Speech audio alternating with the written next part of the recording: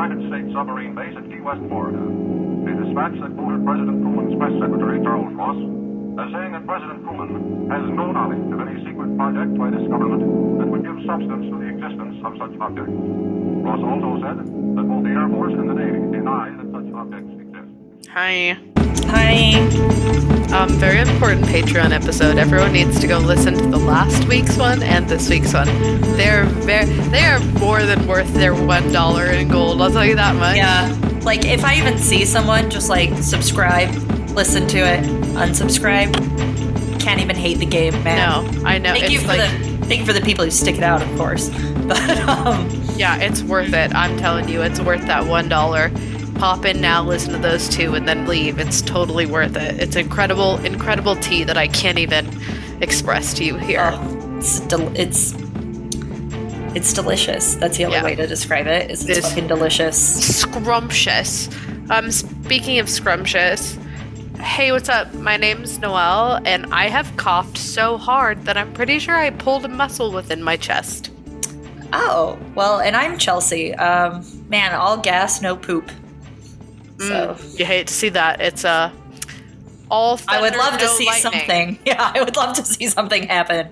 I'm just very uncomfortable, but I am excited to learn today. Yeah, speaking of shit, we're going to talk about God, sorry. televangelism. Well, no, that's literally what. What do you mean? That's a perfect transition. Okay, so what happened was the laugh that came out of me was embarrassing and stupid, and then I thought to myself, I'm going to edit that out, and then I immediately thought, no, I'm not. No. So there's a whole range of emotions that went there. I think I have the ugliest laugh on earth, and it just stays in no matter what. I just don't even care. I don't. There is nothing appealing about me. Not even my personality. That's what I'm saying. Dude, oh my God. So many people like, are you guys going to do videos? Are you guys going to do like a streamed podcast? Are you guys going to like do it on YouTube? And I was like, absolutely not. These two fucking bitches have a face for radio. Yeah. There was one time where I was like, Noelle, it would be so funny. I wanted to do a thing that I saw in RuPaul's Drag Race where like you would wear a makeup smock but behind you would be the arms, but I wouldn't see, and you would narrate like a makeup tutorial, but it would be funny because I'd be doing the arms, and the chaos that I would be doing, you would have to be narrating.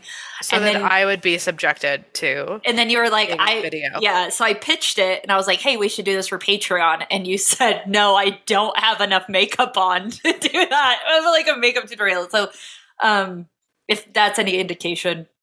Yeah, it's not fucking happening. It's sweet of you, Noelle, I'll say, to bring yourself down to my potato level. But I appreciate it nonetheless. You beautiful, stupid bitch. Thank you. I can't do it. But I will say, I think for Patreon this weekend, I think we might give the people the Sprite chugging. Sprite chugging. We should. It's going to happen this weekend. Let's do it. Get that video. And maybe some puke. Who knows?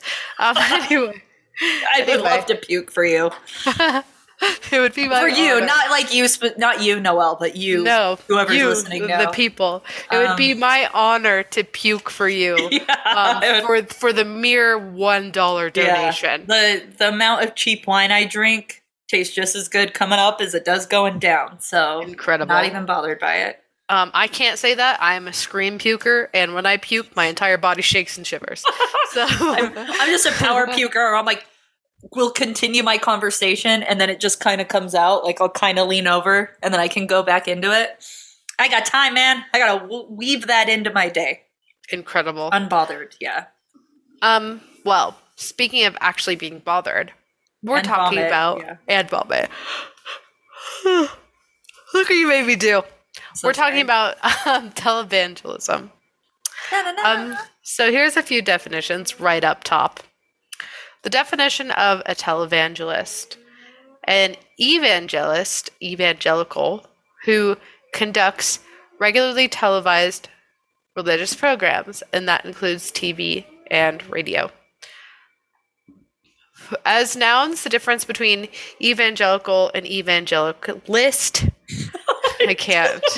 The syllables are just all over the place here. Syllables. Well, because the syllables, you're putting the wrong emphasis on them. I can't. It's great. Yeah. That's how I have to read it. is that evangelical is a member of an evangelical church, while evangelicalist is Christianity, inherent or special preacher. Like, it's a preacher versus person in the congregation is essentially it. Yeah. And they specifically revolve around being like a revivalist or someone who conducts services in different cities or locations, now often televised. So, there are a few evangelicals and televangelists that I was thinking about covering. There's and some of these may ring a bell. Jim Bakker, Pat Robertson, Robert Tilton. There's the list goes on. There's so fucking many because there's literally a history of evangelical preachers that paved the way for televangelism, because obviously that wasn't around always, but it had to go evangelical traveling preacher, radio traveling preacher, to TV traveling preacher. So essentially what you're saying here is evangelical is a type of church, and then an evangelist is a member of that church. And evangelical is just, they say that they're just teaching the Christian religion. Yeah. But it's really Protestant movement, born again, dare I say, is the best way to know if something's evangelical, right? Yeah. Yeah. I see what you're saying. Picking up your there you go. And then the evangelical to televangelist pipeline, obviously, that's the whole thing. So, as some of you may know, this was going to be an episode about Jim Bakker and Tammy Faye, because I truly think Tammy Faye was a gift to this world. Yes. But I've decided that this is going to be a series, because like the aforementioned preachers that I've talked about, they have all done horrific, crazy, insane, how is this legal? How are they getting away with it? Some of them have not gotten away with it.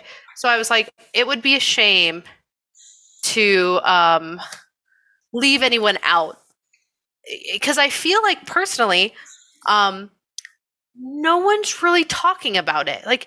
No one's really talking about what they did, what they have done, and what they continue to do. Well, and even now when you do hear about it, you'll hear Chris Pratt is a member of some mega church who supported anti-LGBTQ plus type stuff, and it gets glossed over to where Chris Pratt will be like, oh no, I love gay people. Don't hate me. I just like Jesus. And that's not it, really. Because the thing that makes these so nefarious is that money is power, and they're using that power for evil. Hold on to that money is power thought. Okay. And I also want to say, because you briefly mentioned megachurches, the evangelical to televangelist to megachurch pipeline, the Venn diagram is a circle. It's all connected. If they're in a megachurch, they're an evangelical. That just is what it is. Yeah, because I always think of them super interchangeably. I don't see evangelical, the way that they say it essentially is somebody who talks about Christianity, and that's not it. Otherwise, technically you and I could be evangelical because we're talking about Christianity right now. Mm-hmm. It's the cult behind it and the fever and the foaming at the mouth nonsense that makes it fucking scary. Yeah. And I would also say that evangelicals, and this is a total fly on the wall perspective, are really good at weaving in current day modern issues and problems into testament verses or teachings, whatever. So that when they're almost new age revivalist of the old shit, and that they take, they're the ones who are really fucking good at taking some out of context Bible verse, quote, whatever you call it, and using it to explain a current day modern problem. It's very King James Version type biblical belief, or New Age biblical belief, stuff like that, where it's cut and paste to fit. And I know all religion does that, but evangelicals are so fucking good at it because they tie it into modern values. Yeah. And that's where people... And not just modern values, I would say specifically modern fears, because that's where the evangelicals thrive. They don't thrive on giving you the comfort blanket of salvation. Yep. They thrive on the fear-mongering and how, you know what I mean? And we'll talk more about that in a second, but... Also, the comparatives. I know we're shitting on them, but also the comparisons. Like, because I'm evangelical, I'm better than you. So even if you're a fucking Christian or like Buddhist, like living your life, like walking the straight and narrow, if you're not evangelical, you are less than. And that gives them, these fucking white rednecks, pieces of shit, a way to finally feel superior to somebody else, is essentially. Absolutely. Absolutely. So it is very much calculated and precise that evangelical communities really thrive in lower middle class to lower class areas and neighborhoods. Mm-hmm. And it's because they oftentimes wrap their a la carte, out of context biblical verses with modern day fears, which tend to revolve around all of the broken systems and problems with America, and allows you to put the blame on other things and other people. So, this is going to be a series. There's too much, There's too much, because if there's one thing that showcases the rot that is, in my personal opinion, Christianity, it's a televangelist. And this didn't die back in the 80s when Robert Tilton was speaking in tongues on TV saying he could cure dwarfism, which is real. Look it up. It's recorded. You can watch it. Or when Jim Bakker got caught with a boyfriend after cursing out gay people.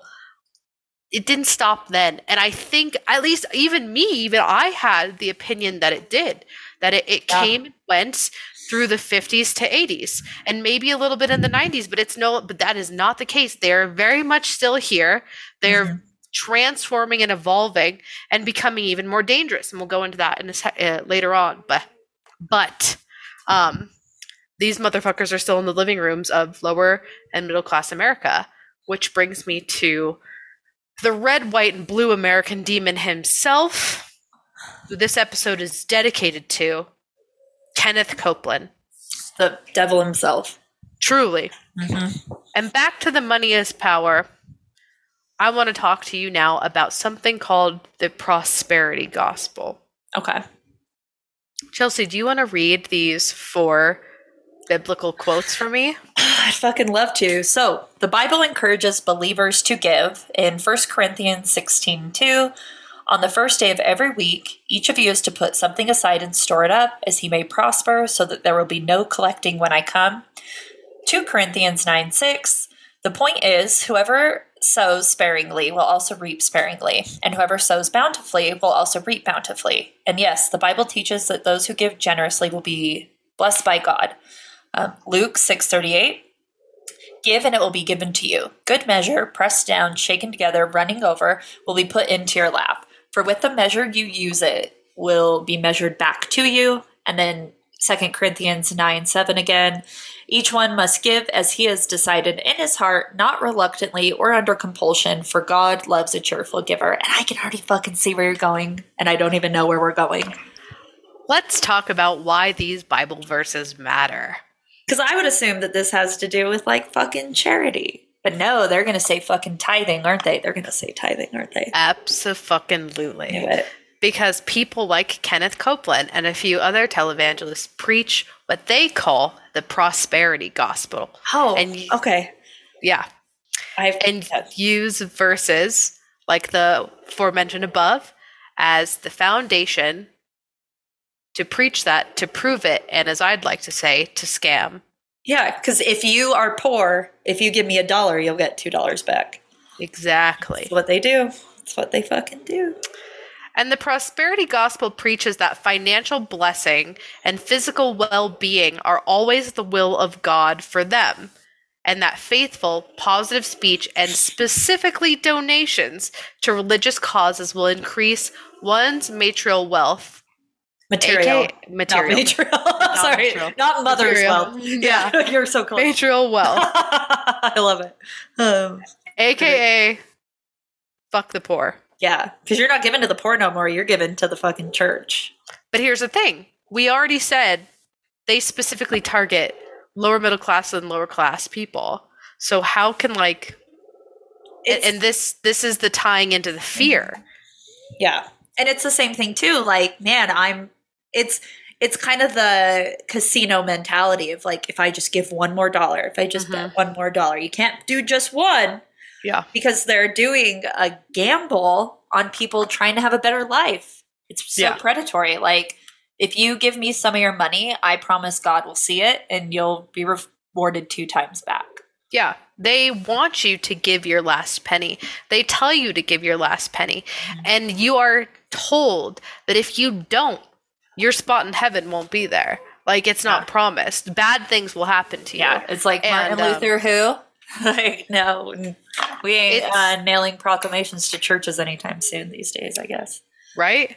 Yeah. And I think tying more into this, like specifically targeting these communities that don't have, I don't want to say the ability, but maybe they just don't have the context to look at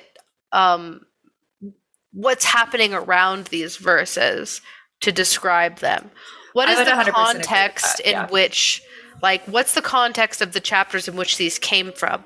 What is the theme of that? Well, I don't need the sentence. I need the overall arcing theme of what these revolve around and mean. And I need you individually as the person to do your own research into that, to pick up your Bible, read it, understand it, digest it, think about it, analyze it, not just immediately take the words from this person's mouth and like hold them as truths to yourself. I mean, this is some of the founding fucking shit of like how the oppressed stayed oppressed under the thumb of religion, knowing that most of the people could not even read the Bible and that they had to take the preacher, pastor, whoever at their word because they were unable and incapable to do it themselves. Well, and it's probably the same with some of these communities. Like, I bet if you, and that's not to like shit on them or anything, but I bet if you dissect the average educational level, they're not going anywhere affluent. Like, that would make more sense if they did. And I'm sure they get some affluence supporting them, but that's not what they're building their foundation on. If I am going to make a little Bible reference. Oh, 1,000%. But I specifically remember going to church and learning about some of these verses, specifically the God loves a cheerful giver, like don't give reluctantly or under compulsion. That was taught to me as, if you give tithing and you feel shitty about it, don't fucking give tithing. Fuck you. Like, don't taint the money you give with a bad attitude. If you put a fucking penny in there and you feel so excited to do that, that's like your last penny. That's worth more than anything like a reluctant person can give. That's how it was taught to me. It was like, and then that's where we got the thing of like a shepherd doesn't like rob his own flock, stuff like that. But if you would have explained this to me in the form of tithing, I wouldn't have fucking understood because I wouldn't have understood the context. I count on a pastor or preacher, somebody who has more knowledge than me, to explain it to me, and they're twisting it. Exactly. Clearly. And most people do. And even take out like, let's even pretend like everyone has the ability to read and understand the context of it and understand the overall theme. A lot of people just don't. Yeah. They because they put their trust, their faith, for lack of a better word, into the preacher telling them these things. Because they in their heart of hearts believe that this person is like divine and brought to them in this position by God. And, so why would they question and look it up anyway? Yeah. And don't even like shit on people like this, because we're all doing it in our day-to-day lives. Like, how many people are buying what Elon Musk bought, like is selling hook, line, and sinker. Mm-hmm. It doesn't have to be religion. It's sometimes people are preying on that. And it's like, hey, buy stock, buy this, do this. And some people follow it. Like, he's a hero to a lot of people, which is like fucking fine. I don't agree. It's like so fun. Similar. It's the same rubric every time. Mm-hmm. The thing that makes televangelism so scary is look at how dangerous religion has become. Just, you know what I mean? Like a Tesla, if Elon Musk crashes and burns, like Tesla's going to be fine. If an entire church goes down, look at how many people die of religion every day. Like when religion goes sour, or like we're gonna talk about look at banned abortions. Like we're fucking existing. We're facing very real life examples of this, but we'll also go into the specifics of what they do. So anyway, often in order to convince desperate people that if they give the church large sums of money, that donation will act as a, quote, seed. And this is a term that you will hear and see a lot of televangelists using. Yeah. Which they can reap for personal financial blessing in the future. It's got to be affordable, right? Absolutely not. Oh, okay. Absolutely not. You want the biggest, most robust seed. And oftentimes it's in the hundreds, if not thousands, that they're asking for. Or they can't afford it. Who can't afford it. We say that, right? We said we can't afford it. I couldn't just pull out $1,000 and give it to these churches, but here's what happens.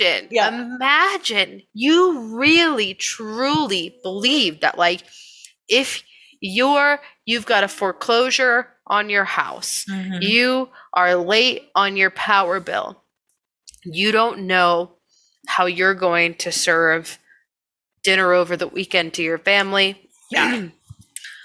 But your preacher, your pastor, whoever the fuck they are, reverend, has told you and shown you through his life and the stories that he presents on his program or during his sermons, that if you give everything that you have, it will come back to you tenfold. And I know it's really hard for us to put ourselves there. No, I can put myself there easy. I went to fucking college. Yeah, right. And I got shit to show for it. Yeah, I got an expensive piece of paper. Put yourself at the edge of desperation with 1 foot off of it. Yeah. And then this person reaching out saying, this is how I will save you, guaranteed, because God told me. And you believe that. And you believe in God. Why you believe that that's the truth. You're going to find a way. There's people who sell their stuff to come up with money, to give not only what they have, but then some, putting themselves in the negative to these televangelists, because they believe, and honestly know, and to them, that it's going to come back tenfold, because that's what they were told and promised under the guise of God. Yeah. And it's sad too, because I know we were like, oh, we don't have $1,000. We could come up with $1,000 if needed. We could sell our cars. We could sell our stuff. We could go without food. We could get our heat turned off. There's a lot of ways that you and I could come up with $1,000 if we wanted to be creative. And it's all at loss of like the bare minimum of what we should have, like a warm place to stay, like electricity, food, water. And this is what they're giving up, because like $1,000, you're not paying utilities that month. Like that's insane. That's rent, utilities, food, and then some. Yeah, 1,000%. So at their worst, televangelists prey on people in dire financial or even health-related emergencies, endangering these people's well-being.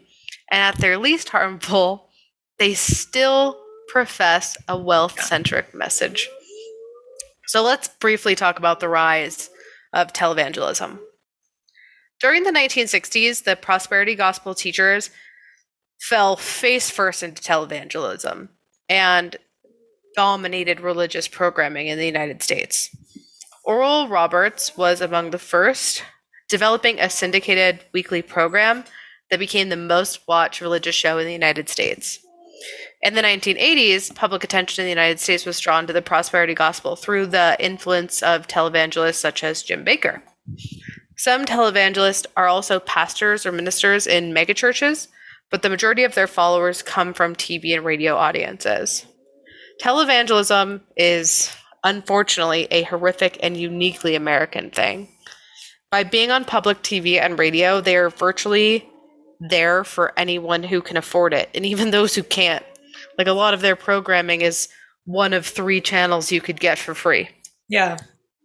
And of course, the globalization of broadcasting has caused some televangelists to reach a wider audience. And of course, like with YouTube, now they're streaming it there and shit. It's fucking everywhere. They have their younger members proselytizing on TikTok. It's fucking insane. Mm-hmm. When you think of televangelism, connecting it with dishonesty, greed, materialism, wastefulness, and scandal should come to mind. Mm-hmm. So let's talk about all of those in the Copelands. I had to watch a KCM, which is Kenneth. I'm so sorry. Yeah, I just saw that. Oh my god. I had to watch a KCM Kenneth Copeland Ministries mini doc created by them and on their specific YouTube channel on the life of Kenneth and Gloria Copeland. For this info, so kill my entire fucking ass. It was fucking awful. This shit doesn't exist anywhere than under the umbrella of KCM. Yeah, my lord. Yeah, sometimes the propaganda doesn't taste very good, does it? The propaganda was some of the worst shit I've ever tasted in my life. Also, like it starts off and it's like, hold on, let me see if I can do the voice. Like Little House on the Prairie. No, it's even worse. It's like this.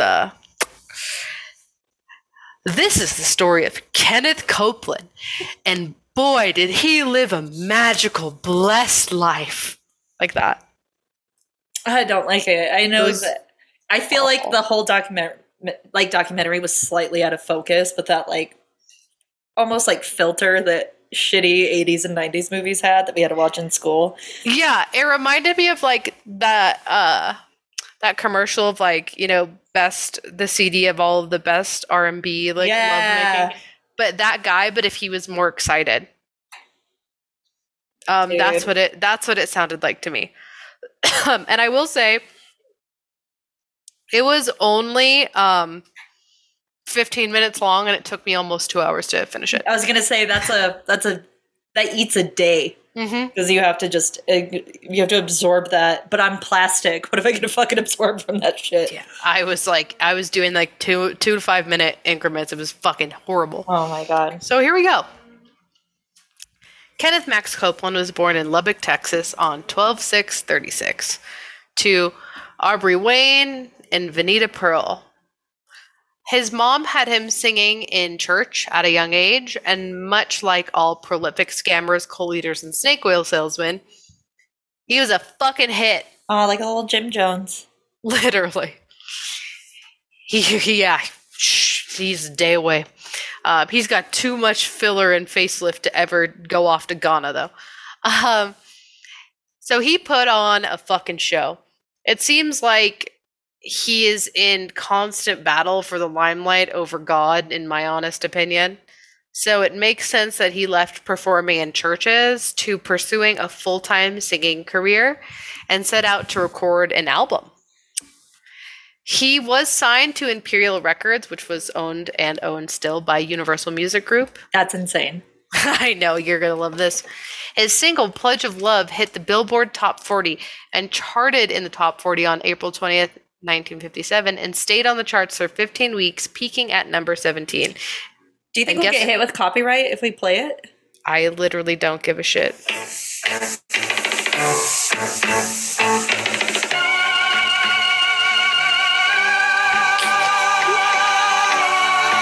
gets worse. Sounds like the opening of an old Disney movie. Sounds like haunted sounds to me. I love you so, I can't let you go. I must make you see you mean more to me than each beat of my heart. For I can't. There it is, baby. Oh. Yeah, the beginning of old Disney movies where they're like, oh, and it's just the Fox and the Hound, and it's just everybody singing, or in Bambi or Snow White. That's what it reminded me of. And then he started singing, and then I almost coughed out my lung. So back in the 90s, 80s and 90s, you used to be able to go to inside of malls. They had karaoke studios where you'd film your own music video singing karaoke, and they'd give you a tape of it. That's what that reminds me of. That is that is what that is to me. It's just some lonely man singing a song poorly in a karaoke room. Yeah, I got an album, but he just recorded it in GarageBand. Yeah. But he got fucking successful out of it. That makes me so mad. I don't like it when people get when people are successful. He's a white man in America who's a Christian. Of course he's going to fail upwards. Come on. Ugh, you're right. So at this point, the horrific doc says his mom was praying for him. I'm assuming she didn't love this type of stardom for him since they were conservative Bible thumpers in Texas. Yeah. No one wants a Nancy voice singing at the mall. That's what I'm saying. And she was probably the type of woman who like passed out when Elvis thrusted his hips on TV. Yeah, so I doubt that she was like really vibing with her son's heartbreak ballads of the 50s. And the doc mentions, I really need everyone to focus up here. The documentary mentions war here, which would have been the Vietnam War. Okay. They said, quote, his music career was interrupted by the call from his country, end quote. But I can't find a fucking shred of evidence of him actually serving. Oh, they never do go, do they? No. They never fucking serve. They never go to war. Never. It's the only thing that connects is that I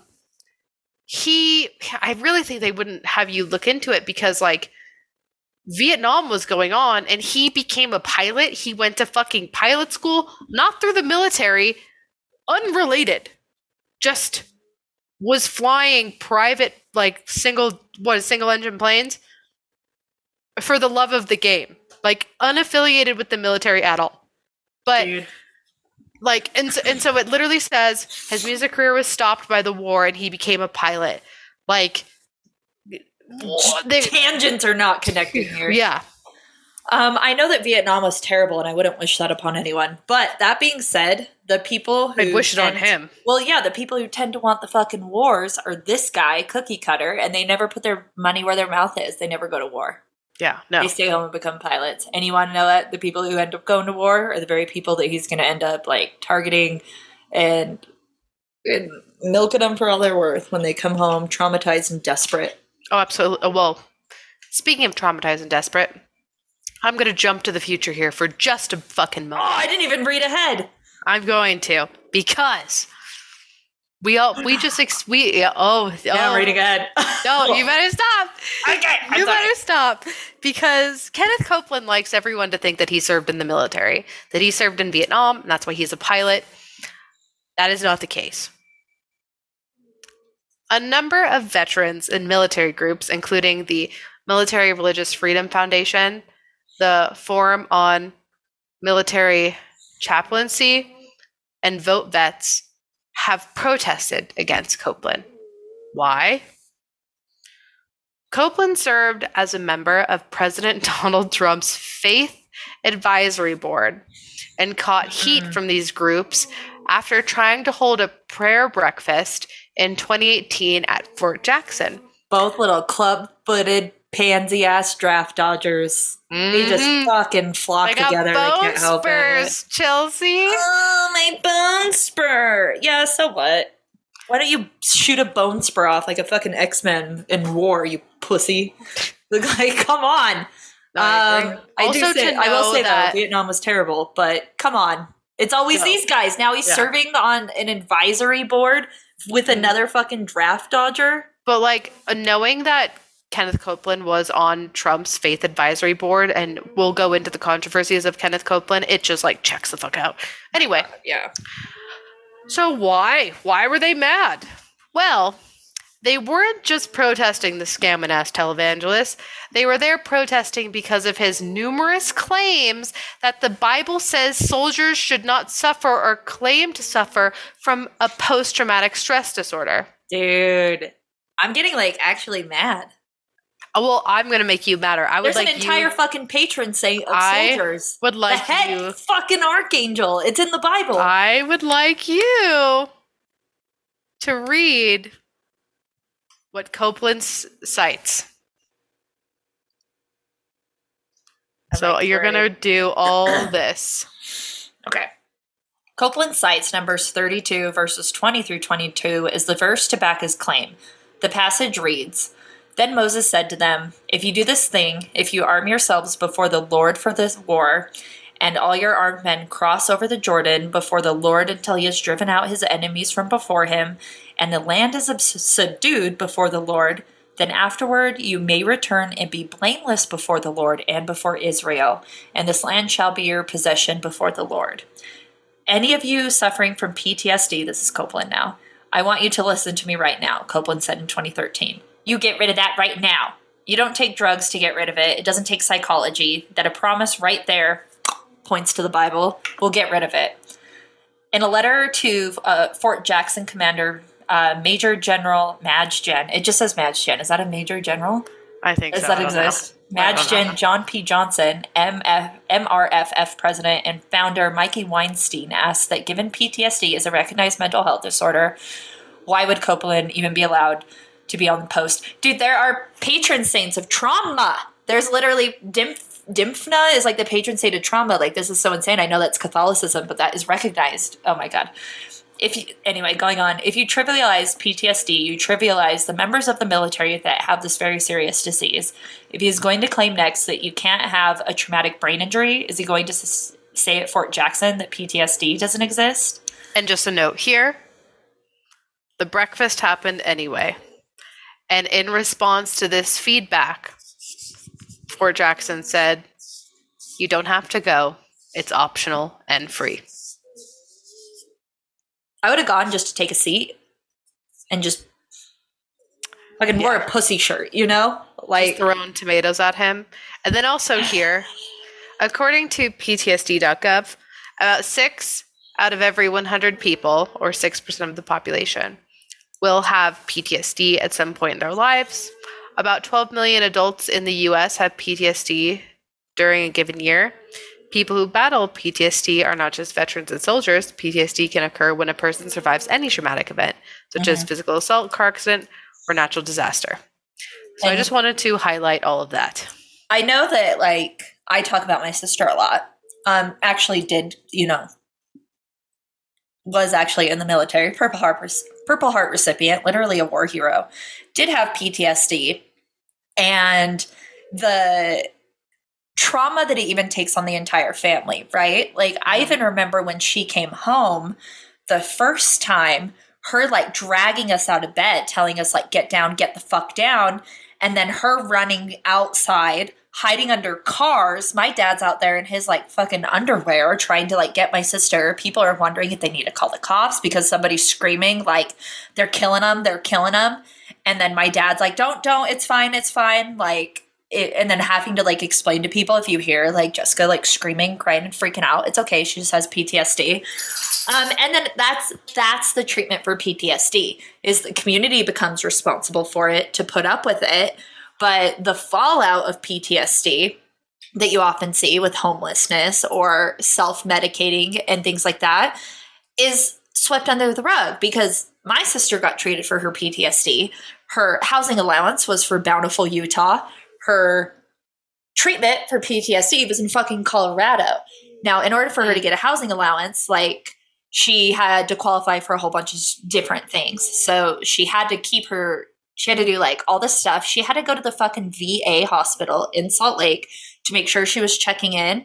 But in order to get to fucking Colorado to get to some of her PTSD stuff, she would have had to miss her VA appointments, which would have made it so she couldn't qualify for the housing she got.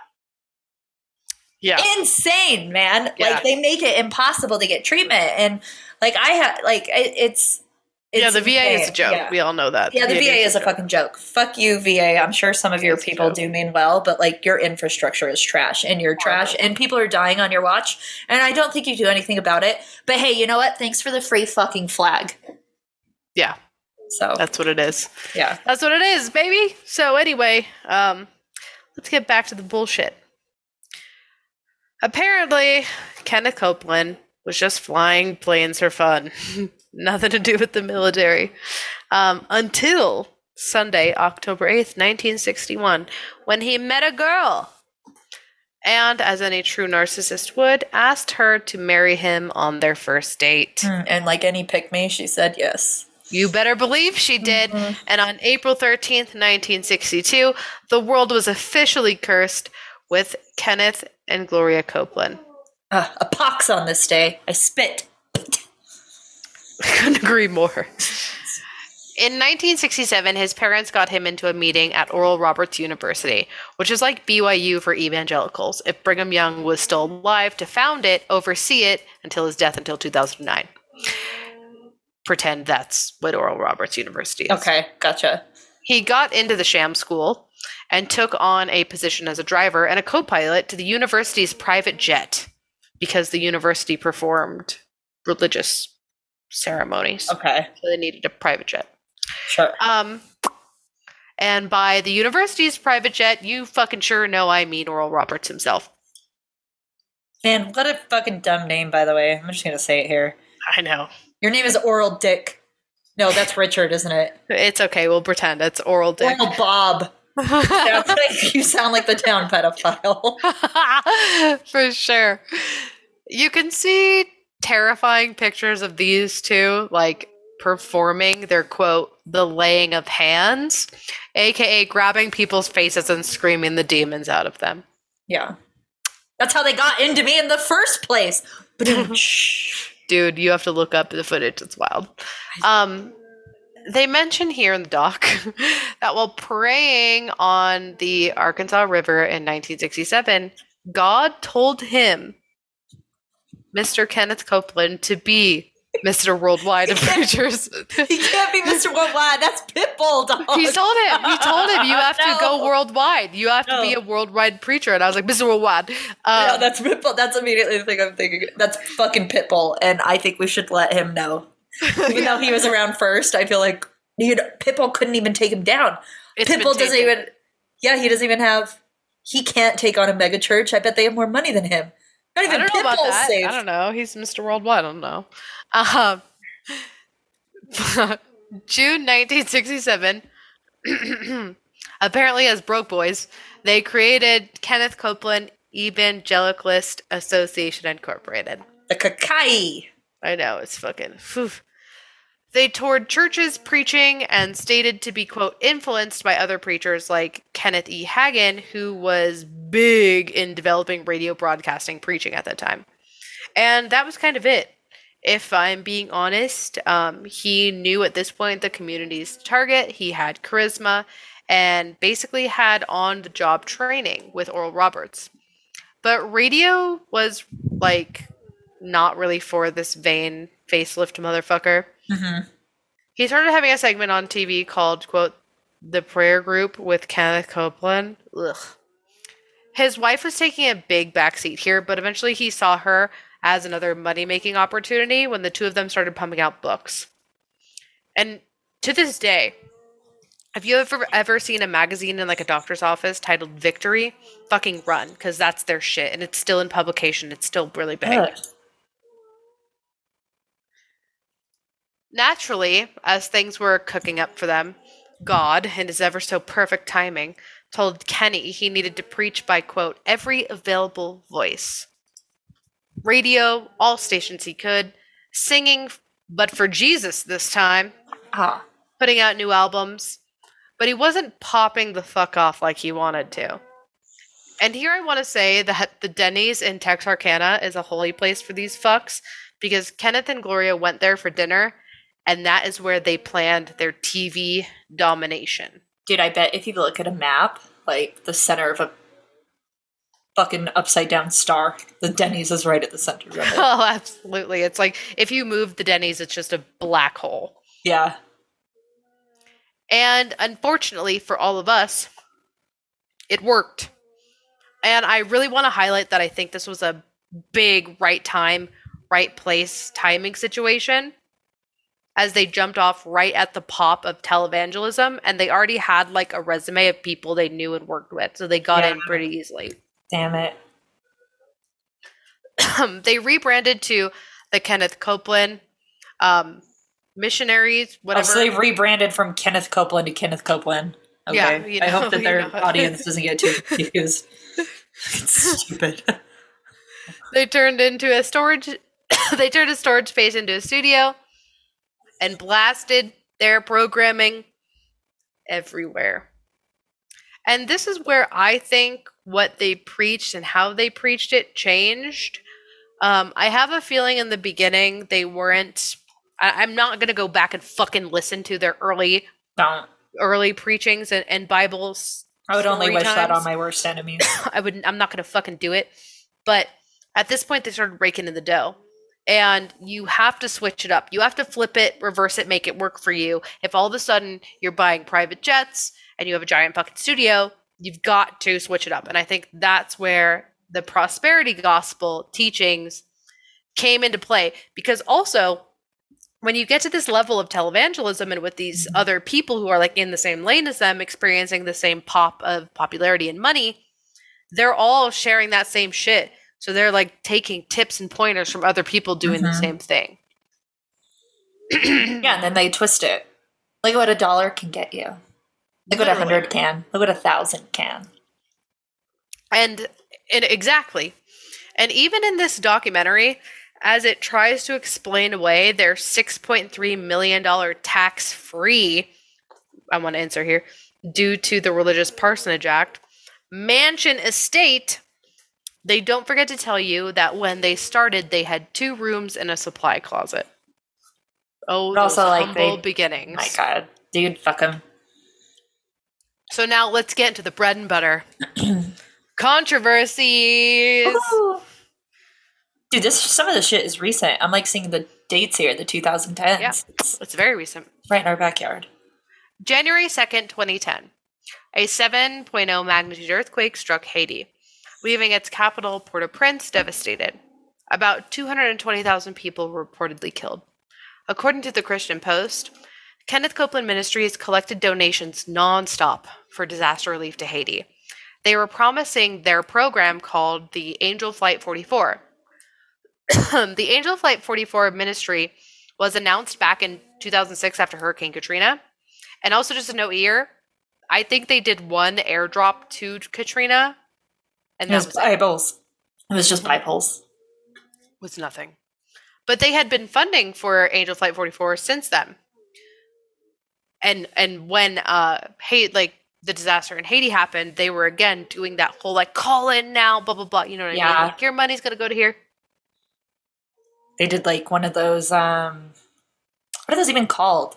Like a specific name. Telethon. Yeah, telethon. They telethoned it. Yeah.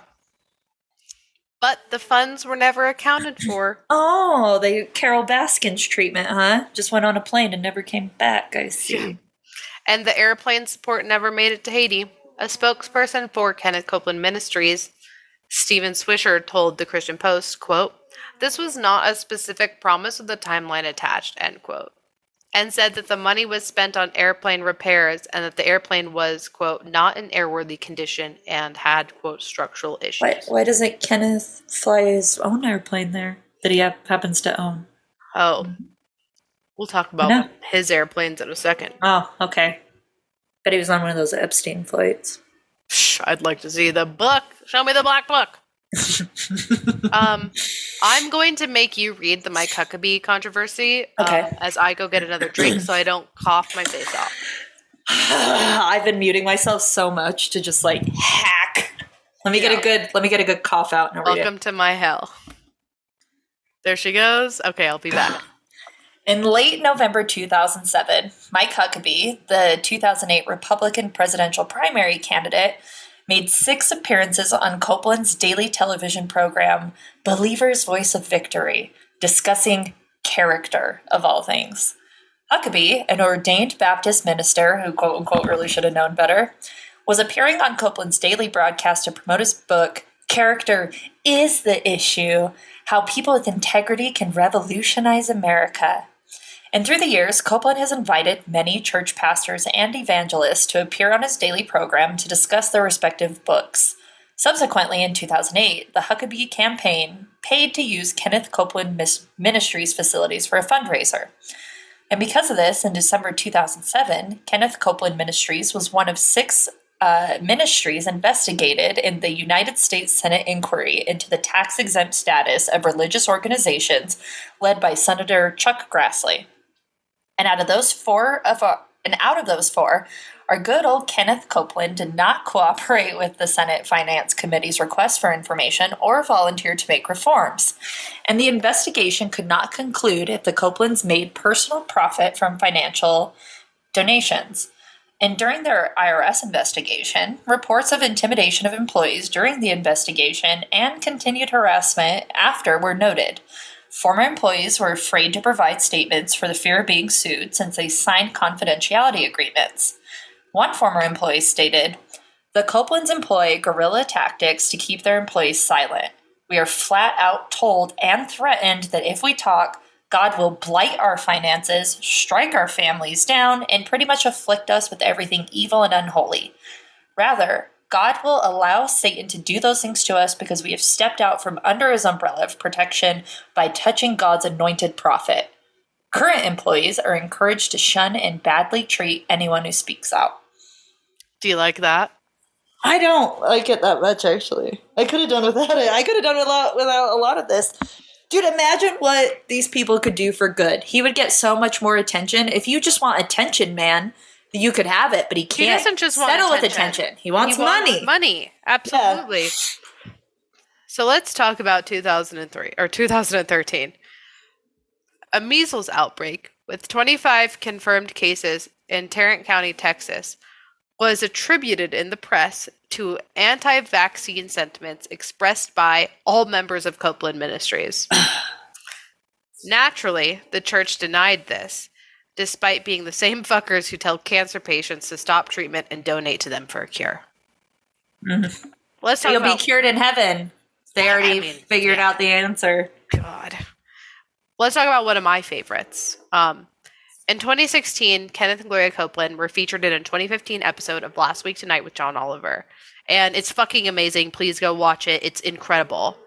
But John called them out for using tax laws, as mentioned before, the Parsonages Act, to live in a $6.3 million mansion. And it's subject to no income taxes because of the Parsonages allowance. And he also criticized them for using church donations to buy a $20 million jet that was used for trips to ski resorts and private game ranches, and for promoting of healing through faith and skepticism of medicine. So the Parsonage Act specifically they don't have to pay taxes on their house. They don't have to pay taxes on anything. Nothing. Yeah, no. That's it. Yeah, they're paying no taxes. Okay. Yeah. And John Oliver made sure to highlight Gloria, saying that doctors give patients, quote, poison that will make you sicker, and that the church is an alternative to medical treatment. Quote, which do you want to do? Do you want to do that? Copeland asked of the doctor's, quote, poison treatment. Or do you want to sit here on Saturday morning, hear the word of God, and let faith come into your heart and be healed? Also, are you filing your nails? I'm so sorry. It's just happening. I can hear it the whole time. I'm so sorry. It's like a very gentle buffer. It's not even like an emery board. I just picked it up and I put the nail stuff away. I've been pushing my cuticles. Horrible.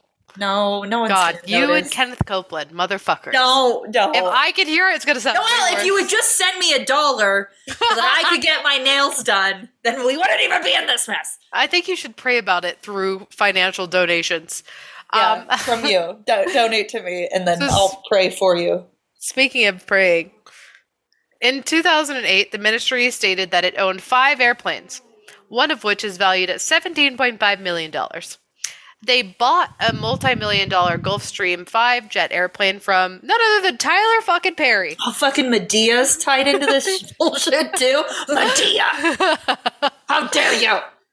And in 2015, Kenneth defended the use of private jets as a necessary part of their ministry, comparing flying in a commercial plane to getting, quote, in a long tube with a bunch of demons. I've had my fair share of long tubes full of demons.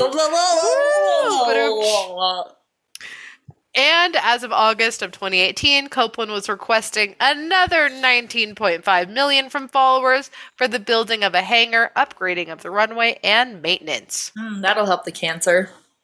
Let's talk about the recent shit. The real recent shit. Ooh. On March 11th, 2020, Kenneth claimed to heal viewers of his TV show of COVID-19, asking them to touch the television set as he prayed for them. He called it a weak strain of the flu and stated that he did not agree with pastors who canceled their services due to the virus. He was also saying constantly that God told him that it would soon be over as Christian prayers had overwhelmed it. On March 20, surprise, it's still happening. Yeah. On March 29th, 2020, in a televised sermon, he, quote, executed judgment on COVID-19. He claimed that it was, quote, finished and over, and that the U.S. was now, quote, healed and well again. Dude, you know the thing I love about this is, like, you know, with New Japan, how there will be, like, entire fights where the ref is, like, officiating between two invisible opponents. I would love to see him in the ring fighting COVID, and it's just him doing, like, the people's elbow on nothing. For those who don't know what Chelsea's talking about, Japanese pro wrestling is incredible. Mm-hmm. And not only do they have a blow-up doll who's, like, undefeated, they also have a fully invisible wrestler who absolutely beats the shit out of people. And so imagine what you see here. That's also what we see when Kenneth Copeland is in the fucking ring with COVID-19. Oh, entertaining. He went into the wrong... He could have been such a good professional wrestler. I know. He could have used his powers for good. He kind of is, though, if you look at him. He does put on a show. It's unfortunate that people die at it, though. But anyway. Yeah. So he demanded that the vaccine come immediately. No, we were anti-vax. But months later claimed that he would not take the vaccine because it was, quote, the mark of the beast. Okay. So, you know. We're a little pancaking, flip-flopping here. But that's all right. Who knows? You're confused. I'm confused. We're all fucking confused. In another sermon shortly thereafter, Copeland claimed to destroy the virus with the, quote, wind of God. That's a fart. I blow the wind of God on you. You are destroyed forever, and you'll never be back. Thank you, God. Let it happen. Cause it to happen. Also, he's defeated COVID 3 times now, so it sounds like he's not defeating it. Pick a fucking lane, dude. Dude, no, it's a round-robin tournament style, man. No, it's just like, it's... I don't know what to say. I don't know enough about sports. Okay, this is super problematic, but I would have more respect for him if he just went with the original that he's, like, executed judgment on it and that it's finished and over back at the beginning of March. If he stuck with that and then denied that the rest of it ever happened, I would be like, at least he committed to the bit and didn't go back and retry it 3 more fucking times, you know? Yeah, right? Come on, man. Also, saying that the mark of the beast is the vaccine, that's like such low-hanging fruit. Like, you can be way more... Be creative. That's straight up off of QAnon, you fucking copy-paster. Oh my god. The Command P, Command C, Command V, man. And as we all know, a lot of people lost their jobs in the economic crisis that COVID caused. And Kenneth, naturally, advised the faithful to continue paying tithings to a church, even if they had lost their jobs. From August 3rd through the 8th of 2020... Right at the height of it, yeah. The peak, babes. They hosted the Southwest Believers Conference at the Fort Worth Convention Center in Fort Worth, Texas.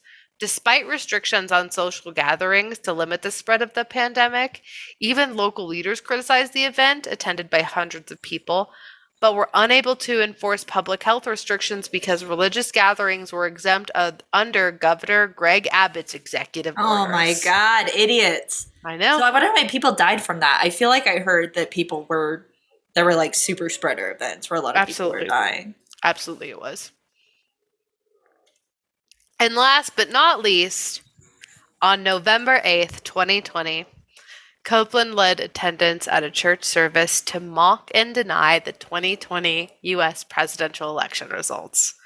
Copeland explained, quote, "The media said, what? The media said Joe Biden president," and forced the congregation and viewers watching to mock laugh for at least 30 seconds at the results. And you can see the clip if you want. It was grabbed by Right Wing Watch and is viewed over 8 million times. Oh my God. I don't know. I want to watch it, but then also just like the fake inauthentic laughing. Some of the best crazy GIFs ever are Kenneth Copeland. Yeah. But yeah, there he is, baby. Your this is only guy. fucking part 1. Your We're not even done. patriotic demon. This is your bald eagle of Jesus Christ himself, Kenneth fucking Copeland. Dude, part 1 of the televangelist. And he's still alive? He absolutely is still alive, and they are still broadcasting. They remind me of like Martha Stewart videos, because like in Christmas they set the stage up to be looking like a nice crackling fire in a living room. I can see some of it with his They both wife. have gotten like so much plastic surgery that they look like lion people. Yeah, no, I'm looking at some of the old ones versus some of the new ones, and it's... Yeah, you know, like when people get so much plastic surgery and like bad facelifts that they start to look feline? Yeah, that's... Or they're like, him. their skin doesn't look like skin anymore, right? Like they Yeah. look perpetually shiny, but also somehow matted at the same time. Yeah, he is fucking terrifying. His wife looks like a deformed whoopee cushion. I don't even know how to let me send you His this picture wife of looks his like a wife. human version of a crusty white dog. Like, you know what I mean? That's what She looks like the personification of a deep breath. Just does not look good. Look at this picture I found. Also, look up their house. Look up their estate. I'm seeing it, yeah. It Like is 24 acres of house. It is insane. So yeah, everyone go look up some of his clips. They're unfortunate and they will ruin your entire day. Oh my god, you should use this picture for the Instagram, but then Photoshop the big dick into his mouth because it's perfect. Look at it. He's like got his mouth so open right next to the microphone. It's I know I Where did you send that? I don't see it.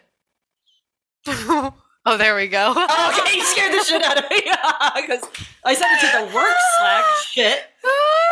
The other day, I accidentally sent our Zoom link to like general for some reason. I was like, like immediately panic. But look at that. Look at that low hanging fruit. Yeah, we'll turn that mic into a dick real quick. That's a real missionary work. Yeah, I'm really doing the work of God. Speaking of doing the work of God, we sure do it every week on Patreon, where a $1 gets you in. Don't forget you signed an NDA, so you can't say shit, especially over these last 2 weeks, because baby, that shit's fucking juicy. I mean, if you want to read about it, you can just Google us now, but it's fine. You can just Google it, but we'll give you the insider shit. Yeah, if you want the real tea. The real shit, that real tea. And you can get the link to our Patreon in the link tree that's in any of our bios, the podcast, or our personal pages individually. You can also find a link to our merch page, where we still have the Protect Trans Kids shirts. 100% of the proceeds go to helping pro-trans organizations. We also have a link to Kelly Holloran, or at Wildwood Owl Etsy's page, where she has our stickers and cool-ass fucking shit, and then her individual cool-ass shit. We've also got our Discord server, which absolutely join that. It's always popping off on there.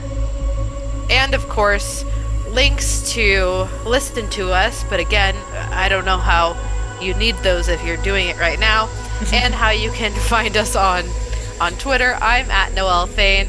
That's at SithLard. And of course, most importantly, especially right now, we have a link to pro-choice resources at the top of our link tree. Check that out. It's showing you ways to help financially and physically and virtually. So check it out, support them, and, I hope Kenneth Copeland hears this, and I hope that he hears me say with my entire heart, Hail Satan. Hail Planned Parenthood. Hail Planned Parenthood for sure. May we too. make a donation in Mr. Copeland's name. Absolutely. Okay, bye. Bye.